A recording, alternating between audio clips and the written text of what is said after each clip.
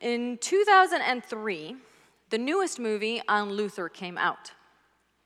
And I believe that the movie does a really great job portraying what was going on in Luther's mind, especially at the beginning scenes of this movie. He was going through incredible internal torture. And the scenes at the beginning show him just praying and crying out, and you see everybody sleeping, and he is still up, and he's praying. And there's this one part where he is kind of like in a little cell inside of the monastery, and he is crying. He's crunched down in a corner. And the father of this monastery comes to him, and he's asking him, "What's going on?" And he says, "I want a God who is just. I want a God who is merciful, who loves me, and who I can love. I want to be saved." You see, during this time, the church taught that God was an angry God, and that they had to do all kinds of things in order to be saved. And so he believed this, and he was tortured by it. It got to the point where he would beat himself with whips in order to beat that sin out. And he says this after a while. I'm reading this from the Signs of the Times, the special edition on Martin Luther that was given out last week. He says, "If ever a monk could gain heaven by his monkish works, I would certainly have been entitled to it. If it had continued much longer, I would have carried my self-denial even unto death." Have you ever been worried about being saved? Have you ever thought about it and wondered, am I going to be in heaven? Well, is it possible to have the assurance of salvation? Yes. And that's what the Reformers taught, right? They told us it is by grace through faith in Christ that we are saved.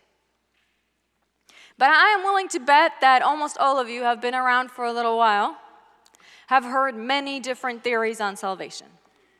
I remember being a little girl and people teaching that unless you are perfect and you are part of those 144,000 and only those 144,000, you will not be saved. And so there are many of us, I am sure, that even though we have heard that it is by grace, have been worried about our salvation at some point. Maybe more than just one time.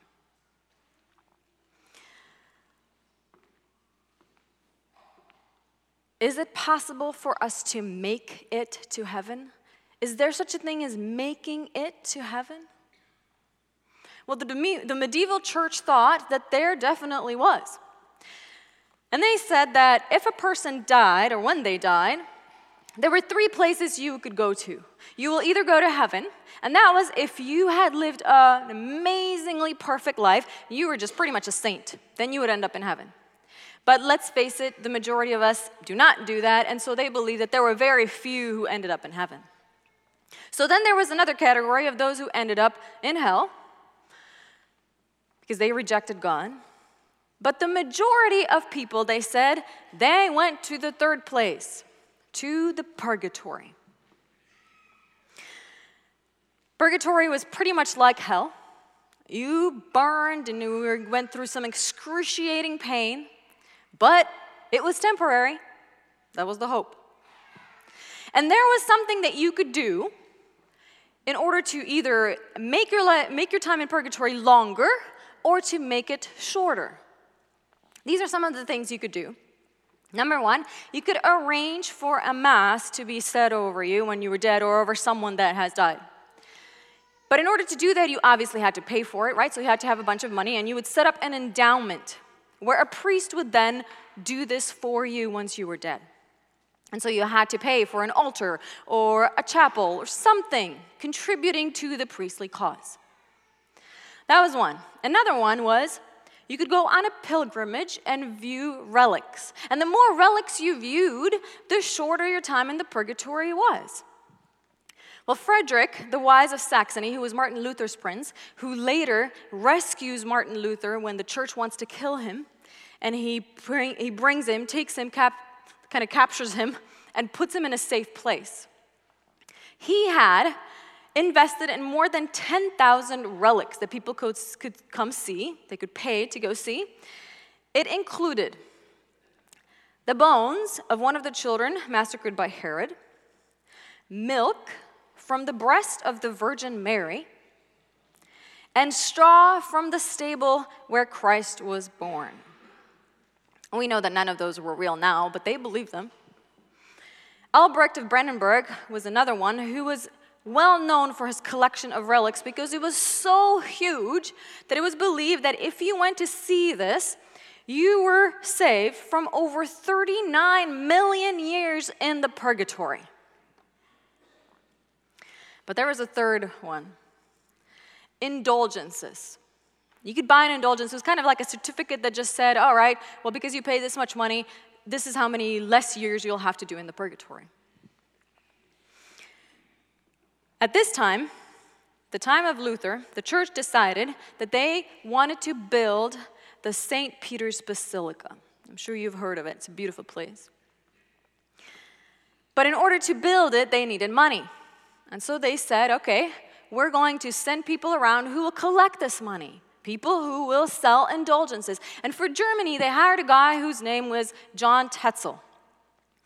And he was a criminal, but because he was good at what he did, they had him do this. Well, he promised people all kinds of things, and he said, if you come and you buy this indulgence for this money, at that moment, on the spot, when you die, you'll go straight to heaven. All you have to do is give me money right here. In the movie, in Luther's movie, there is a young lady. Her name is Anna, who has a daughter who's crippled. And you see throughout the movie, you see the mom carrying the daughter around because she couldn't walk. Well, when John Tetzel comes into town, she sees him and she's watching all this that's going on. And John Tetzel makes a point and goes straight to the mom and kind of touches her in the arm and just says, when it's time for her to go, don't you want her to be in heaven? Don't you want to know that for sure on the spot she's going to heaven? And he says, all you need to do is buy this indulgence because it will be your passport to the celestial paradise. And this young mother believes him. And she goes and she takes everything that she has, the only money that she has to feed herself and her daughter, and she puts it in this collection. And then she gets this certificate, this paper, and she runs to Martin Luther and she says, look what I did for my daughter. And he looks at her and you can see that his face just drops. And then he takes her hand and he pulls out a coin out of his bag and he puts it in her hand. And then he closes her fingers on it and he says, this is just a piece of paper. Your salvation comes from Christ. Trust in Christ. Use this money to feed yourselves. Thankfully, by then, Martin Luther had learned something about salvation. How did that happen? Well, when he was beating himself and trying to pretty much kill himself because he was a sinful man and he wanted to be saved, no one really knew what to do. And then God impressed one of his friends, we know him as Staupitz, to come and tell Luther this. He said, instead of torturing yourself because of your sins, throw yourself into the Redeemer's arms. Trust in him, in the righteousness of his life and the atonement of his death. The Son of God became man to give you the assurance of God's favor. Love him who first loved you. And thankfully, Martin Luther listened, and he started studying the Bible more, especially on the topic of salvation. And as he studied and studied and studied, one day he was sent to Rome. When he got to Rome, he went to the place where they sold indulgences and he bought one for someone who had died. And the person told him that in order for this indulgence to work, you need to crawl on your knees up these stairs, it's known as the Pilate staircase, and once you get to the top, this indulgence will be good for that person and they will go to heaven. And there was a ton of other people around doing the same thing. And he says that as he was doing this and crawling on his knees up the staircase, it was as if this voice like thunder just spoke to him. And it said, "The just shall live by faith." And at that moment, he just shot up and he started looking around, realizing, what am I doing? This is not what God's word says to do. And he kept studying and studying and studying, and that's why we now have the Reformation teachings of sola gratia and sola fide through Christ. By grace, by faith. There are many, many passages in the Bible that we could go to talk about this, but the one we will look at today is in Ephesians. Ephesians chapter 2. So if you're not there, go ahead and turn to Ephesians chapter 2. And I'll start with verse 4. But God, who is rich in mercy, because of his great love with which he loved us, even when we were dead in trespasses, made us alive together with Christ. And it says, by grace you have been saved. And then drop down to verse 8. For by grace you have been saved through faith, and that not of yourselves, it is the gift of God, not of works, lest anyone should boast. Salvation is by grace, through faith in Christ Jesus. It is a free gift of God. So what is this grace? Well, in verse 7, it says that in the ages to come, he might show the exceeding riches of his grace. And the riches of his grace are shown in what? In his kindness toward us in who? In Christ Jesus. I want you to turn to Romans now. Romans chapter 3, verses 23 and 24. So Romans chapter 3, verses 23 and 24. It says, for all have sinned and fall short of the glory of God, being justified freely by his grace through the redemption that is in Christ Jesus. So once again, it repeats, we're justified. It's a free gift. And his grace works through the redemption that is in Christ Jesus. Well, there's one word in this verse especially that really was what this debate was all about, the debate about grace. And in my version, it's the second word in this verse, in verse 24, being justified, the word justification. It's a word that we don't really use very much anymore. Well, the debate was that the medieval church said, all right, the word means to be made righteous. Well, how do they get this? Well, the word for it in Greek is dikaio, and the same counterpart in Hebrew comes from the word sadak, which those meanings come from the word for righteousness. So it is about righteousness. And the church said, all right, it is about being made righteous. And Martin Luther said, no, that's not what it is. It's about being declared righteous. And you could say, well, does it really matter? I mean, whether you're made righteous or you're declared righteous, I mean, who cares really? Well, let me tell you that Martin Luther thought it mattered a lot. This is what he said. Whoever falls from the doctrine of justification, as in the belief that we're declared righteous, says, is ignorant of God and is an idolater. For once this doctrine is undermined, nothing more remains but sheer error, hypocrisy, wickedness, and idolatry, regardless of how great sanctity that appears on the outside. What is he saying? He's saying that no matter how good this looks, how holy it seems, because you're going to be made righteous, What it does is it taints the character of God. In fact, it makes us idolaters because we are worshiping false gods when we believe that. So who is right? What does the Bible say? Well, those words, dikaio and tzedakah, if you look them up throughout the Bible, you see that they are legal courtroom terms. This is what a judge used when he would declare someone not guilty. Where the judge would say, okay, you're acquitted. You can go. Not guilty. You were declared just. So throughout the Bible, it is not used as being made just. It is used as being declared just. Now, why does it matter? Well, because if you say that it's about being made righteous, then how do you know when you have been made righteous enough that you can make it to heaven? Right? That was the whole point. So the church said, well, we have to have a way.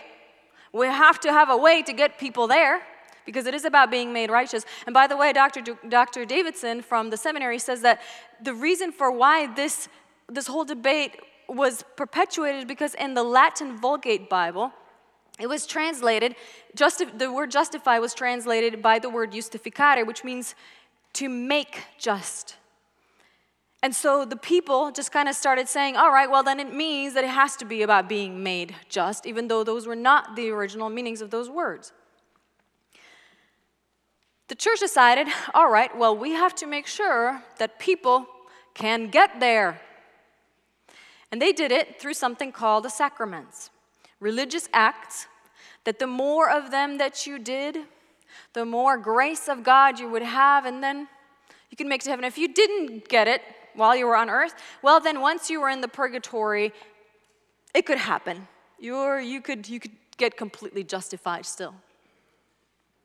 And so they started saying, all right, well, what are these sacraments going to be? And someone came around and said, well, there's 12 of them that we need to do. A century later, someone else came and said, no, there's 30 of them we need to do. Then in the 12th century, Peter Lombard said, okay, we're going to keep it at 7. 7 sacraments. The first 5 are for everybody. So the first one is baptism, where you get baptized as a baby.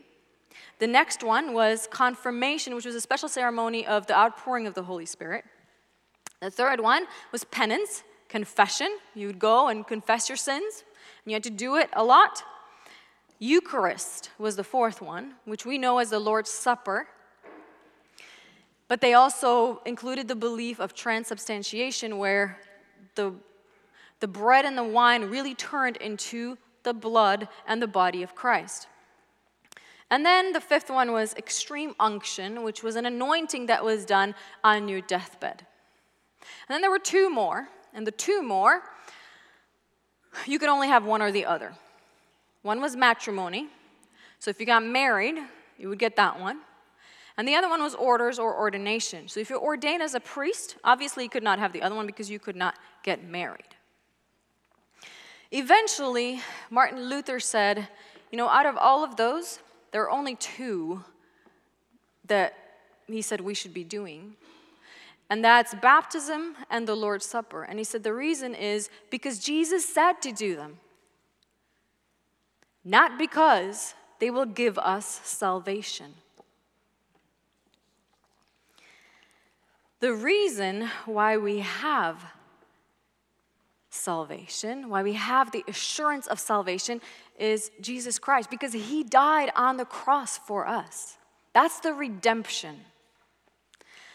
Growing up, my dad always did this illustration that I absolutely love, and it helped me to understand what this really means. He would say, imagine that you are this piece of paper. And all the stuff that's written on it, that's your life. This is you. And Yep, I have done a lot of things in my life. When you die, your name is brought up in heaven. And Satan comes and says, you see all this, everything on here, those are all the things that she has done. Things that she has not glorified you in. Times when she got angry at her husband. Times when she didn't want to ask for forgiveness. Times when she cheated in school. Times when she lied. There is no way you can let her in heaven. Look at all the things that she has done. And my dad would say, imagine that this Bible I'm holding is Jesus. Now, what happens if I take this paper that has everything about you and I put it right in here and I close it? What do you see? Jesus. Because that's what Jesus does. Because when Satan accuses us in that way, Jesus comes and says, I know that she's done all that. I know that she's not perfect. But she has confessed. She has chosen me as her Savior. And she's not saved because of her righteousness, but because of mine.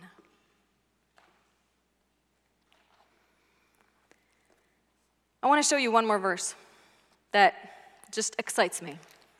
Let's go back to Ephesians chapter 2.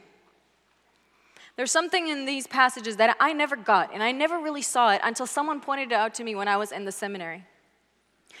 And maybe some of you already know it, so you're way ahead of where I was because I did not see this until then. And I want you to look at verse 6. It says, God raised us up together and made us sit together in the heavenly places in Christ Jesus. What is this verse saying? A lot of us think that what this is pointing to is that one day we will be sitting with Jesus in heaven. But that's not the context of this passage. The context of this passage is that we can have the assurance of salvation now. And so what this verse says is that right now, Jesus sees you. Jesus sees me as sitting with him, sitting next to him in heaven.